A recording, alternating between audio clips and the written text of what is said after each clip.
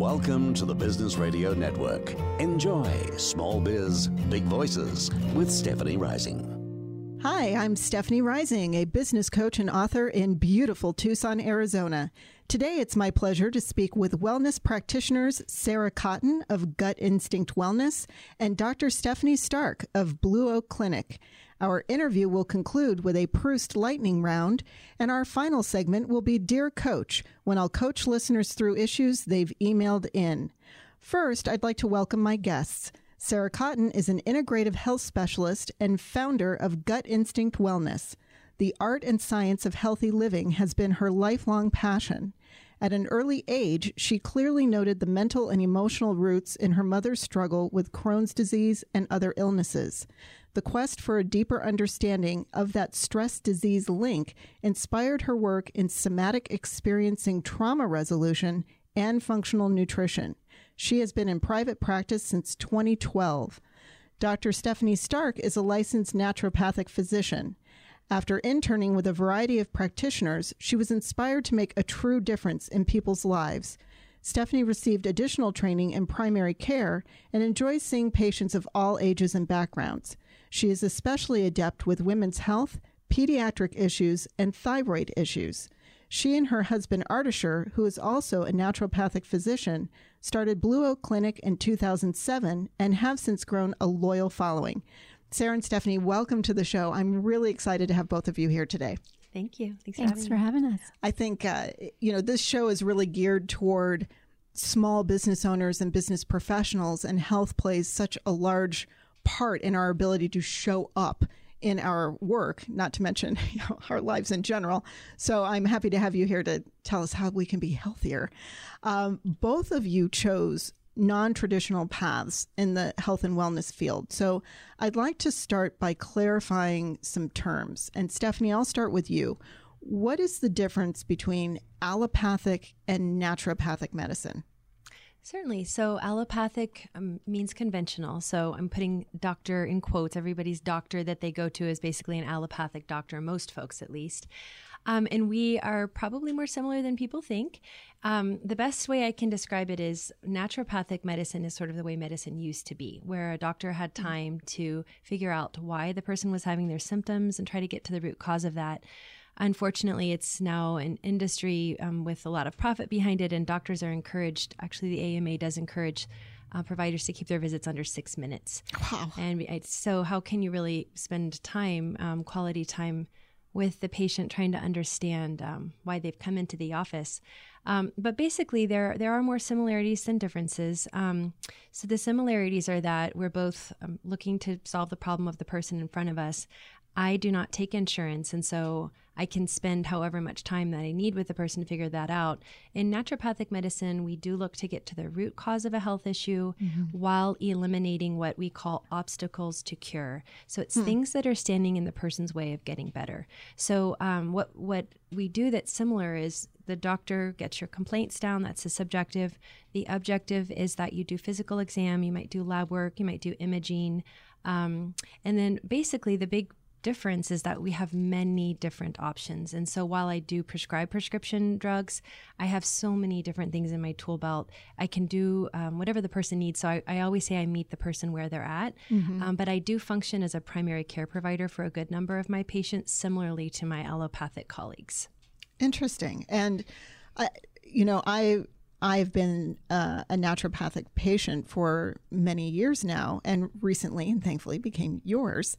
And I think one of the things that I really appreciate about your method is I don't know any other doctor who will spend 45 minutes with me and actually talk about what's going on in my life and things that aren't just, like you said, I mean, that average of 6 minutes, what can you really get to know about other variables that could be affecting that person's health? So I don't want to just take a pill. I really want to understand what's going on and get to the root cause. So I'm a fan.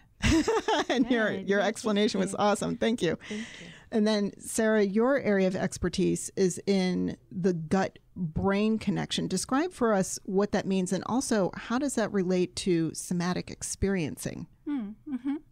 Yeah, so I'm a digestive health specialist and help folks find freedom from digestive problems and IBS, as well as freedom from depression, fatigue, brain fog, anxiety, sleep issues, all symptoms that tend to go along with IBS or digestive conditions. And, when the gut isn't working right, when there's inflammation and dysfunction in the gut, there will be effects on the nervous system and the brain and the mental emotional health.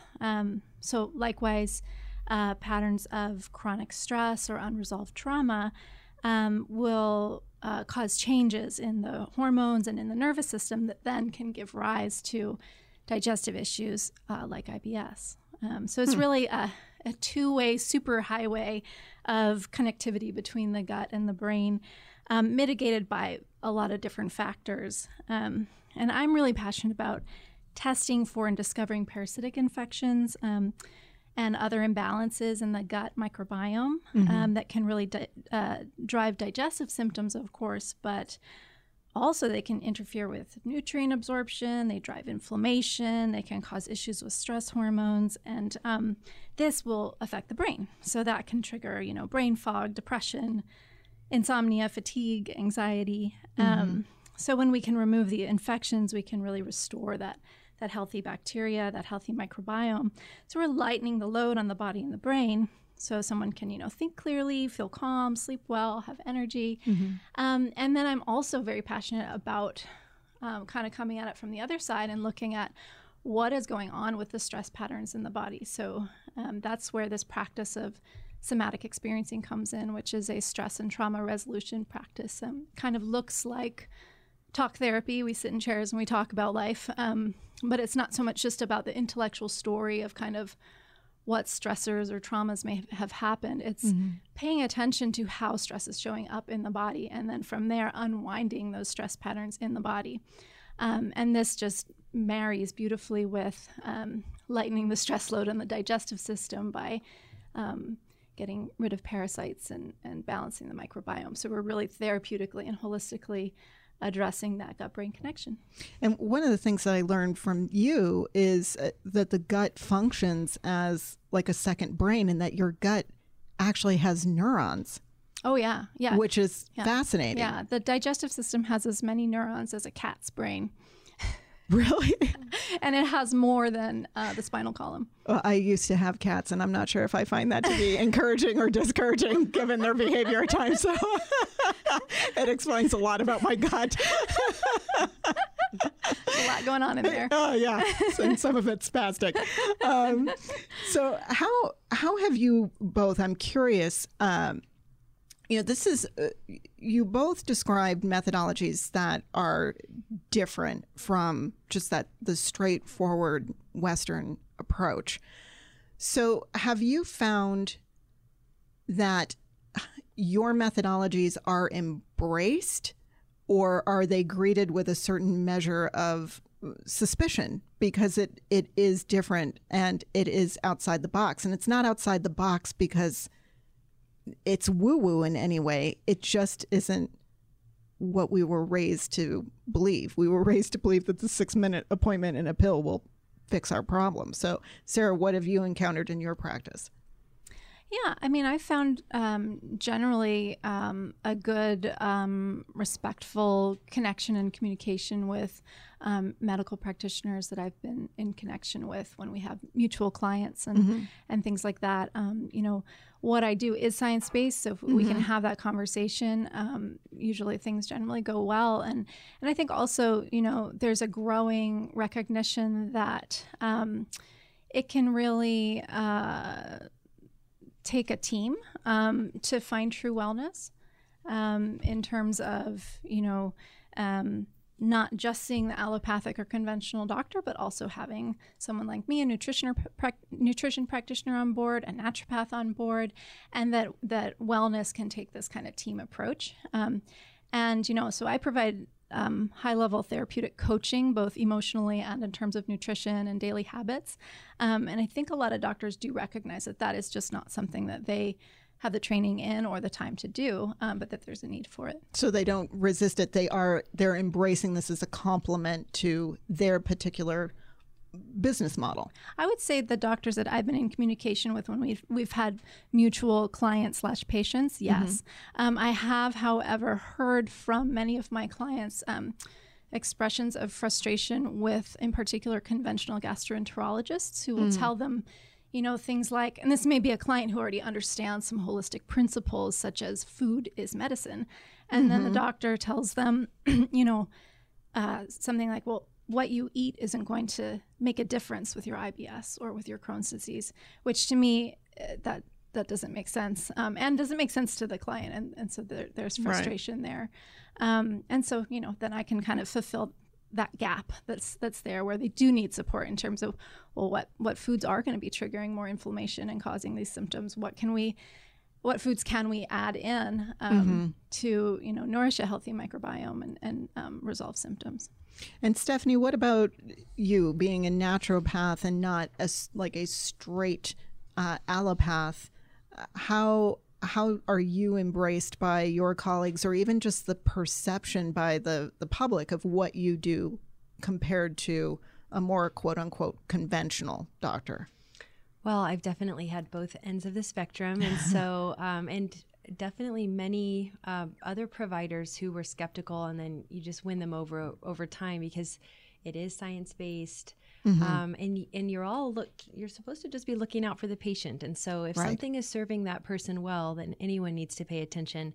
We're fortunate here in Tucson because we have Andrew Weil Integrative School here, the Integrative Medicine Department at V of A. So definitely there are some colleagues who are already open-minded just right out of the gate.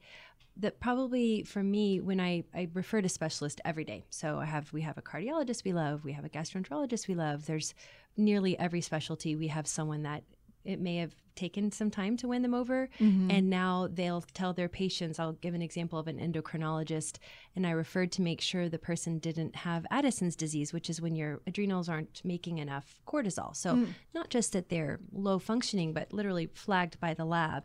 And so these are the kinds of things folks like us know that we catch it, and they need to be seen by a specialist.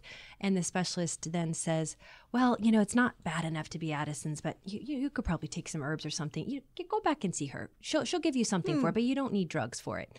And so this is someone that we've had many patients in common, and they may have started out thinking that we were very different, but really in the end, we're just trying to help the patient. And then it's often the husband that gets, dragged in. My wife made me come. And so usually, you can kind of tell how it's going to go. But very often it's engineers that are the ones that sit there with their arms folded and thinking, this really isn't for me. And as soon as someone has relief, then they really see, no matter if it's a pill, if it's an herb, whatever it is, if it's food, then they're won over, whether it's the provider or the patient. And it is science-based. There is data that's driving your diagnosis and driving your methods to cure. Tons. Yeah. Engineers are tricky. Yeah. I love those patients. We love, my father-in-law was an engineer, and Nice. I'm enormously fond of them. It does take a little bit of time and a little bit of patience to just break down that barrier of initial disbelief. I have a lot. I bet Sarah does too. They're definitely, they're smart folks, and I have a lot of engineers as patients. Yeah. And, one thing that I also wanted to ask the two of you, I was thinking about our conversation today and some of the things that I wanted to ask you. And one thing that I wanted to express on everyone's behalf is just the frustration of trying to make a good decision about our health. And my husband and I were fans of The Good Place. Did you ever see that show? You like that show? I've seen it. Yeah, my daughter loves it. Oh, I love that show. There's an episode toward the end of the series, and they're talking about how difficult it is to be a human being and make good choices about so many different things every single day. And they brought up the example of, well, just look at trying to be healthy. You try and eat more blueberries because they're high in antioxidants, but then you find out that the working conditions of the farmer are terrible. And so every time you think you're making a good decision, there's this unintended consequence. So I think, well, I'm supposed to eat more fish because it's a healthy, lean protein. But then I'm increasing my chances of increasing mercury in my system. Or what's another example? You're trying to be more plant-based because you want to be more eco-friendly. but then you find out that your iron levels are dropping. And sometimes it's really maddening. And I don't know when food got this complicated. So what advice do you have for people who are just trying to make good choices? And Sarah, I'll start with you on this one. Mm-hmm. I have a couple thoughts there. The first is testing. So working with a great naturopathic doctor like Dr. Stark or a functional medicine provider, and really doing the lab work, blood work and other kinds of lab testing to understand your levels, having your nutrient levels tested, and really being thorough about how you're assessing your health, and having a holistic practitioner to guide you in that assessment. I know, for one, I'm also a patient of Dr. Stark's, and in their clinic, they're really looking at the blood work from a deeper level, and doing blood work more often, which is fantastic, because you're going to see did you cut meat out and eat more plant-based, and that's when your iron went down? Is it that directly related, or is it not? Was it happening a little bit before? And so you can start to connect the dots and understand what's causing what in a very experiential way. And then the other thought I have about that is tuning into the wisdom of your body. So really listening to the subtle signs. There's a book by Bessel van der Kolk called Your Body Keeps a Score. And just that title I like, in terms of, tuning in to the sensations, the different energy levels, the things that might seem really subtle, the moments that feel good in your body or in your day, the kind of nuance of just being a human.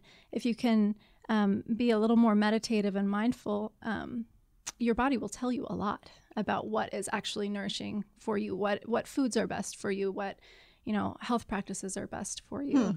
There's a lot of wisdom in the body. And listening to it without being overwhelmed by it. And maybe the overwhelm is coming externally, hearing what everyone else thinks you should be doing instead of just listening to your own inner voice, which actually leads me to part two of this question. And I'll direct this to you, Stephanie, that the global wellness market was estimated to reach $4.75 trillion at the close of 2019.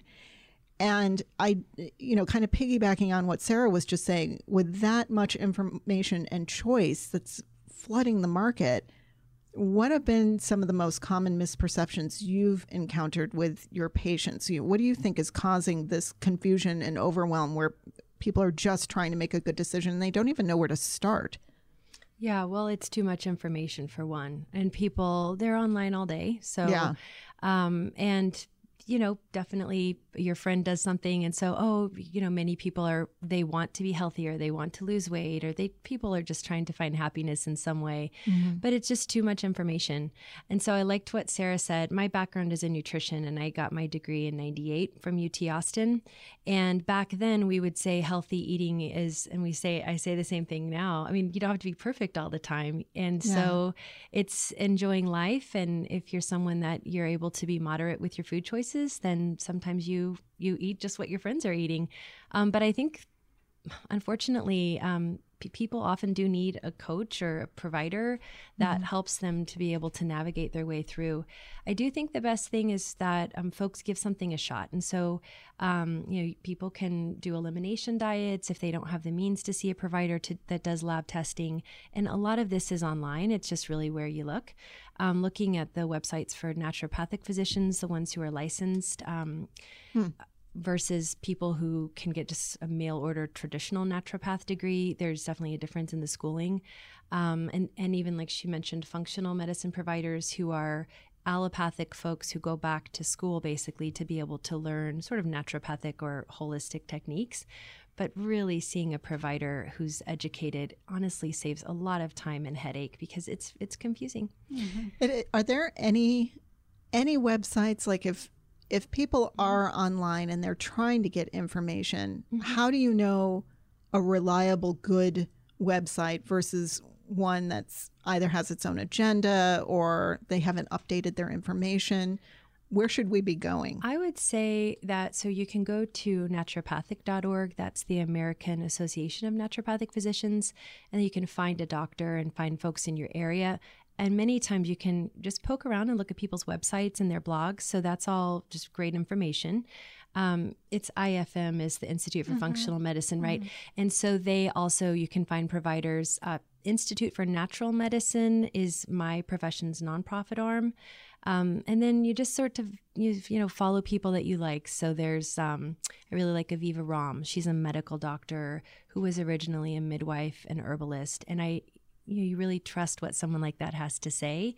Mark Hyman is a famous functional medicine doctor, and we're all talking about the same stuff. It's that our low quality food supply is just bought and paid for, and we just have to eat what grows out of Mother Earth. And even the medicines that are on this planet, we're coming back to now in the face of diseases where we don't know how to treat it. But yeah, those are some good websites. I'm sure Sarah knows some too, huh? Those are the ones I was thinking. Okay, great, yeah, nice. Perfect. Oh, good. Then I'll make sure those go in the show notes. Can I circle back to the overwhelm that you were talking about? Yes, please. So in terms of the overwhelm of, too much information out there, not knowing what to make of the symptoms that you might be experiencing, plus the overwhelm of just having symptoms and maybe feeling scared. There's a practice called taking in the good, which is learning to notice small moments of pleasure or goodness, or even just kind of a feeling of okayness or neutralness, and developing a mindful practice where you really stop and notice, ooh, I love the way my warm cup of tea feels in my hands, or I get to sit in my most comfy chair at the end of the day. Those little moments are deeply informative in terms of what's nourishing for your system. And they are a beautiful antidote to the overwhelm and help shift the body out of a kind of fight or flight stress state and into one that's more relaxed and more level-headed. And not only can that help with physical symptoms, it can also help navigate that process of discovering, what is most nourishing for you, what foods, what practices, how should I live, who should I see as a doctor? Yeah. If you can be in that more parasympathetic or relaxation state, that's very helpful. That's really good advice and a good observation, because especially, again, this podcast is geared toward business owners, but really any adult human being is running around trying to balance work with family, with having a little rest and relaxation, with having some fun. And it seems like we're always juggling. And so when things come up with our health, we treat it like anything else. It's like we're always on the hunt for a problem, and we're always on a hunt for a solution. And it's almost like we're a hammer and everything looks like a nail. And so I think just sitting with it and being reflective instead of automatically going into some sort of knee-jerk action, trying to force a solution, it's a really good habit to get into. And not just with your health, but probably any problem that you're facing. So that's an excellent suggestion. We're going to take just a quick break.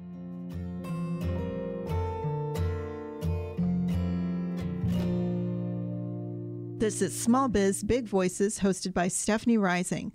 I'm a small business coach on a mission to get business owners off their hamster wheel and empower them as authentic and influential leaders.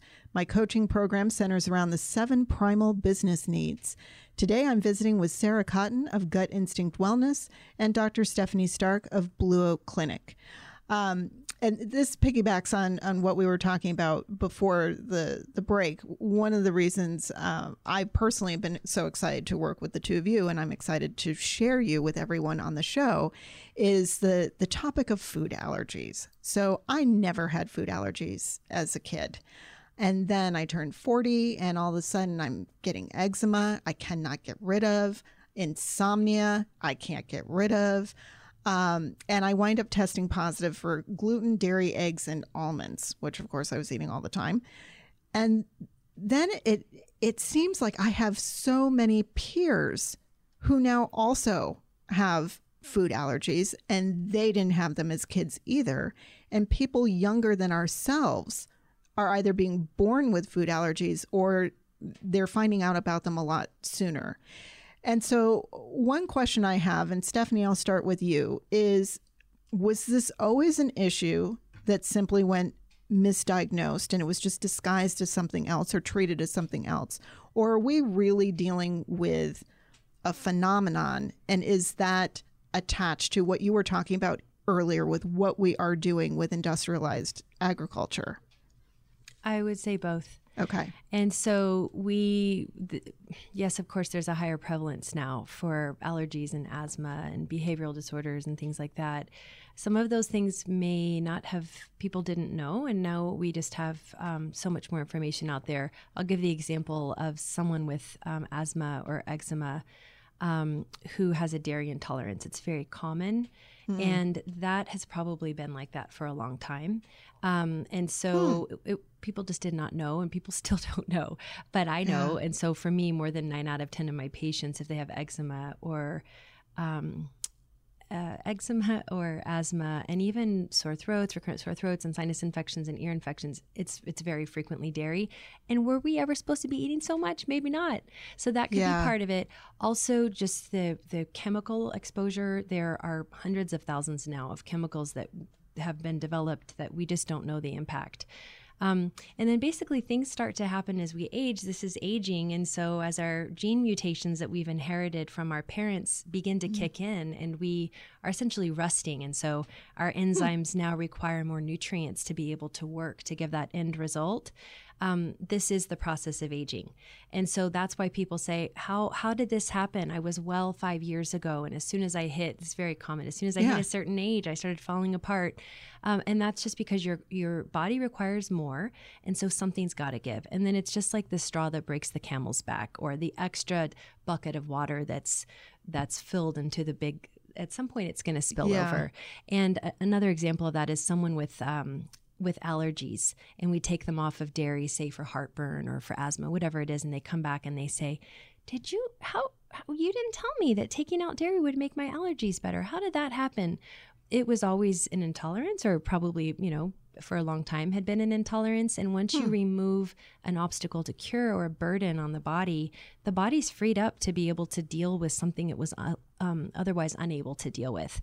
But yeah, there are a lot of factors for sure. I don't know the answers to all of it, but sort of going back to the basics, I think is probably always a good idea. I'm going to have to share that with my dad. And Dad, if you're listening, I really hate to break this to you, but your ice cream addiction may have something to do with your asthma. So we're going to be talking about that. I'm a bummer doctor. I say all the time. Sorry. We'll find something else. There's some really delicious non-dairy ice creams out there these days. There are. Mm-hmm. The So Delicious ones that are made out of cashew milk, those are yummy. Mm-hmm. Now, Sarah, for you, you were talking about how the gut, the brain, and the nervous system are all connected. So what are some of the ways in which, whether it's Crohn's disease like your mom had, or whether it's food allergies, how does that disease disrupt that connection? Mm-hmm. Well, allergies are really a inflammatory response happening in the immune system, where the immune system is becoming overly active and attacking otherwise benign substances like the dairy or the egg proteins. And this overactive immune system and inflammatory response can get out of control and be kind of systemic. So if somebody is in that inflamed state, eating foods that they are allergic to and having that inflammation kind of running amok, that can lead to further problems with the immune system, where it can be sort of on overdrive, and then a person is predisposed to developing autoimmunity, where the immune system is not only attacking the dairy protein, it's also erroneously starting to attack human tissue. So in Crohn's disease, attacking the lining of the gut, or in rheumatoid arthritis, attacking the joints, or in Hashimoto's thyroiditis, attacking the thyroid gland. And so that connection between the allergic response and autoimmunity is very intimate. Once that autoimmune process is going in the body, that's going to be putting a burden on stress hormones. It's going to be driving driving inflammation, which can, in fact, actually now they're discovering get into the brain. There can be brain inflammation as a source for mental health disorders, as well as Alzheimer's. This is all new research coming out about the microglia, which are immune cells in the brain. So it's all very complex and intimately connected, and also kind of cutting edge. And we don't have necessarily the finished studies on this stuff, but it's all very exciting.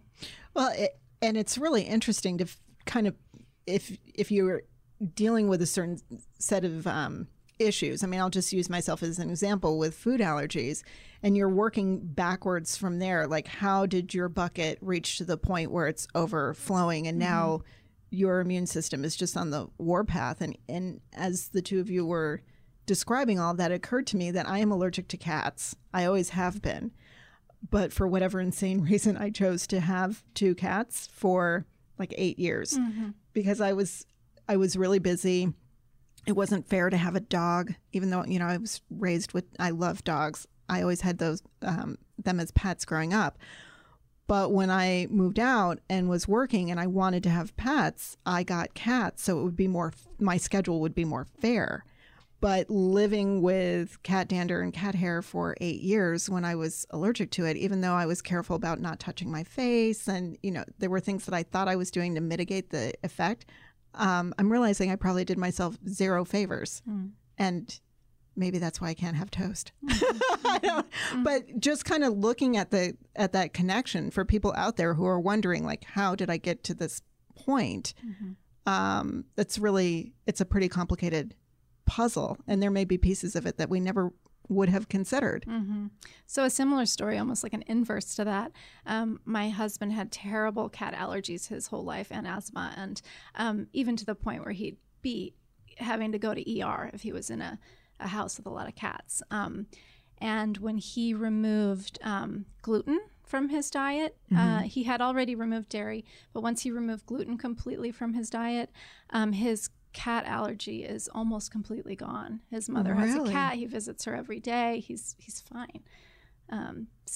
He still struggles with some allergy issues, but that made a huge difference. Was like, it's that analogy of, the cup being full. Yeah. And so when you remove the response to the gluten, it's like removing some from the cup, so it's not overflowing, and he's becoming symptomatic anymore. So I have to say, though, that unfortunately on the other side of the coin, it's that the immune system can kind of get distracted. And so sometimes if the person has an illness, they'll actually find something else gets better. Like, say they have lupus and they have joint pain and they have an illness, the body will go after that and their arthritic symptoms get better or something. So it's definitely, the immune system is definitely complicated. Yeah. But sometimes it is actually that can benefit the immune system by taking on something that is a burden. So if I get cats again, I can have toast? I mean, let's flip a coin. We'll see which one it is. Whatever it takes at this point. Something that I came across that I found really interesting and made me think of the two of you is that there's a biometric company in California that's experimenting with temporary tattoos that help people make better health choices. So the one that I saw measures sun exposure. So they put this little temporary tattoo on you and it starts to turn colors. The circle will become saturated with color. And when the whole thing is filled in, you've been out and about long enough to get your natural vitamin D. But at this point, it's time to seek shade and protect your skin. And it made me curious about other wellness trends that are on the horizon. And Sarah, I'll start with you. What innovations have you heard of, tech or otherwise? Well, I mean, this is something that most people know about, but can't be underestimated in terms of how beneficial it is. There are some really fantastic meditation apps out there. There's one called Calm. There's another one called Headspace. I recommend them to all of my clients. It can be very helpful to have guidance with meditation. It's probably better to go to a class, but if you can't swing that in terms of your schedule, the apps are really helpful, and they have positive psychology motivation built into them. They give you little, encouragement along the way and reminders and things like that. And it's a simple thing, but I truly, truly believe in the power of meditation to change our bodies and our minds and ultimately our world. I think it's really powerful. And so those apps are just simple and useful, because if you can get yourself meditating every day, it will improve your life and your health significantly. So it's like using technology to help us practice something ancient, actually. Right, exactly. Yeah, that we desperately need, in part because of this age of information and the overwhelm. So maybe there's an irony there, but they're well designed. The apps are very useful. Yeah. Stephanie, how about you? What have you seen on the horizon? Sure. So one of those, I would agree, it also falls under technology. And that is folks, especially in rural areas, who are able to see a provider virtually. So I think I'm not so great with that kind of thing personally, but I know there is a healthcare facility, I think they're in New York City, called Parsley Health, and it's a functional medicine MD, and they now have a platform where they're able to provide care virtually for folks. So for some people, that's really the only way that they would be able to see a provider such as Sarah or myself. So that, and then I guess the other thing I would say is it's not new, it's old, just returning to nature, and including even when we think about flu outbreak or coronavirus or anything, we think about is there anything on this earth that might be possible to help our immune systems and to help to reduce the severity and duration of X, Y, Z. And one of those things is vitamin C IVs. I mean, if you Google NPR sepsis vitamin C, it is the leading treatment for sepsis, truly sepsis, the deadly disease. And actually, there is definitely some research coming out of China that the folks who are being treated with both oral and IV vitamin C are doing far well than everyone else. Really? Absolutely. And so antivirals, A, C, D, zinc, there's some possible correlation with low levels of selenium. All of this is out there. And so the good thing about technology is people can cut to the chase and just go to pubmed.gov. That's where all of the scientific literature is. Of course, there's always some bit of bias in certain folks' research, but it cuts through all of the other stuff out there and goes really true the science journals. So someone could just plug in vitamin C sepsis, and it's not a website owner's opinion about it. It's the actual research. But we know that when levels drop of certain things like A and C and D and zinc and selenium, we're more susceptible to things like viruses. So I really think that the wave of the future is just remembering what's helped us for all of these years. And that was one of the sites that you just mentioned. It was pubmed.gov. That's so correct. It's all the published data. That's right. So all of the scientific journals are there. Sometimes you can't read the whole one, but for most folks, if you can just read the abstract and just look at the conclusion at the bottom, you can at least see if it's worthwhile to get the whole paper. Okay. This was great information. Thank you so much. We're going to be highlighting some of those websites as well as your information in the show notes. You can learn more about Gut Instinct and Blue Oak Clinic at gutinstinct.clinic and blueoakclinic.com.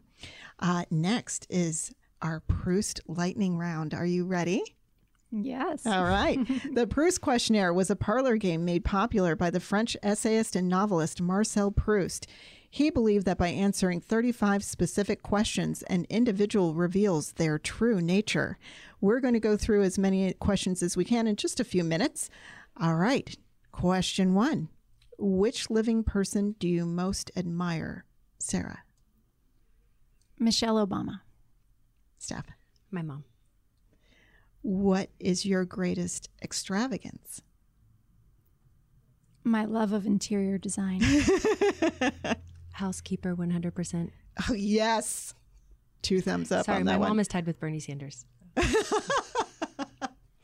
It's close. Maybe it's Bernie, actually. That's a close. What is your current state of mind? A little giddy. Goofy. Goofy. Giddy and goofy. Good states of mind. What do you consider the most overrated virtue? Symmetry. says the interior designer. Interesting. Oh gosh, patience popped into my head, but I know that's not true. I don't know. I think it's hard to think of a virtue that's overrated. Patience can be overrated depending on the circumstances. I agree. Some people take a little too long. On what occasion do you lie? When I'm trying not to hurt someone's feelings. Yeah. When I'm trying to take care of myself. Interesting. I won't make you elaborate, but I actually know what you mean. And lastly, what is the quality you most like in a person? Kindness.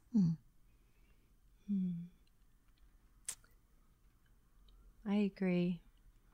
I would also say open-mindedness. Yes. Great. Thank you. I didn't give you those in advance. I like the spontaneous answers the best. You did great. I'd love to have you both chime in at the end of our last segment. Dear Coach gives our listeners the chance to have their emailed questions addressed. And today's Dear Coach is about public speaking tips. Public speaking is an excellent way to gain visibility and credibility for your business, but it also happens to be among one of the most feared activities for most people. With practice, you might actually enjoy having the chance to share information that is genuinely helpful to others. I personally have a serious shy streak, and I used to hate public speaking. I had to consciously imagine swiveling a spotlight onto the audience, so I felt the attention was on them. By doing that, I actually began to understand that I was there to be of service to the audience, not an object for their scrutiny. And once I flipped that switch in my head, I had a lot of really fulfilling opportunities to help other people. It just took some practice. So here's what I learned. First, a good preliminary strategy is to seek out smaller, more intimate environments where you can practice and gain confidence. If you belong to a networking group, offer to serve on the leadership team or on a committee where you have to present reports to your group on a regular basis. Remember to practice a bit beforehand to make sure your delivery is engaging and natural. This is an excellent way to gain speaking experience in familiar territory. Next, if you belong to a larger professional organization or club, ask if you can make a short presentation to the group. You'd be surprised how fast 5 to 10 minutes can fly by. Once you introduce yourself, share a few topics that could help your audience, and then make your closing statements, you won't even know where the time went. I write everything out, and then I walk around my house while practicing my presentation. I probably look crazy to my neighbors, but by the time I show up, I've already rehearsed so many times out loud, I know the material in my bones. If being a lone speaker feels too unnerving, there may be opportunities to serve on a panel of speakers who are covering a topic where you have expertise. Serving on a panel is another way to more comfortably grow accustomed to being on stage, since you won't solely be in the spotlight. In the company of your colleagues, you might also discover that you know more than you give yourself credit for. That alone is a confidence boost. Again, all of this is about gaining a comfort level and a natural public presence. After you have some informal speaking experience under your belt, consider making a longer presentation and start to broaden the venue possibilities. A good deal of effort will need to be devoted to speaking at this level. It might be more convenient to recycle material rather than reinvent the wheel, but just make sure that you continue to infuse your basic outline with relevant information. Weaving current events or new industry trends into your presentation will make sure your material doesn't grow dull. Remember that all of these efforts are about progress, not perfection. Start small and just expand from there.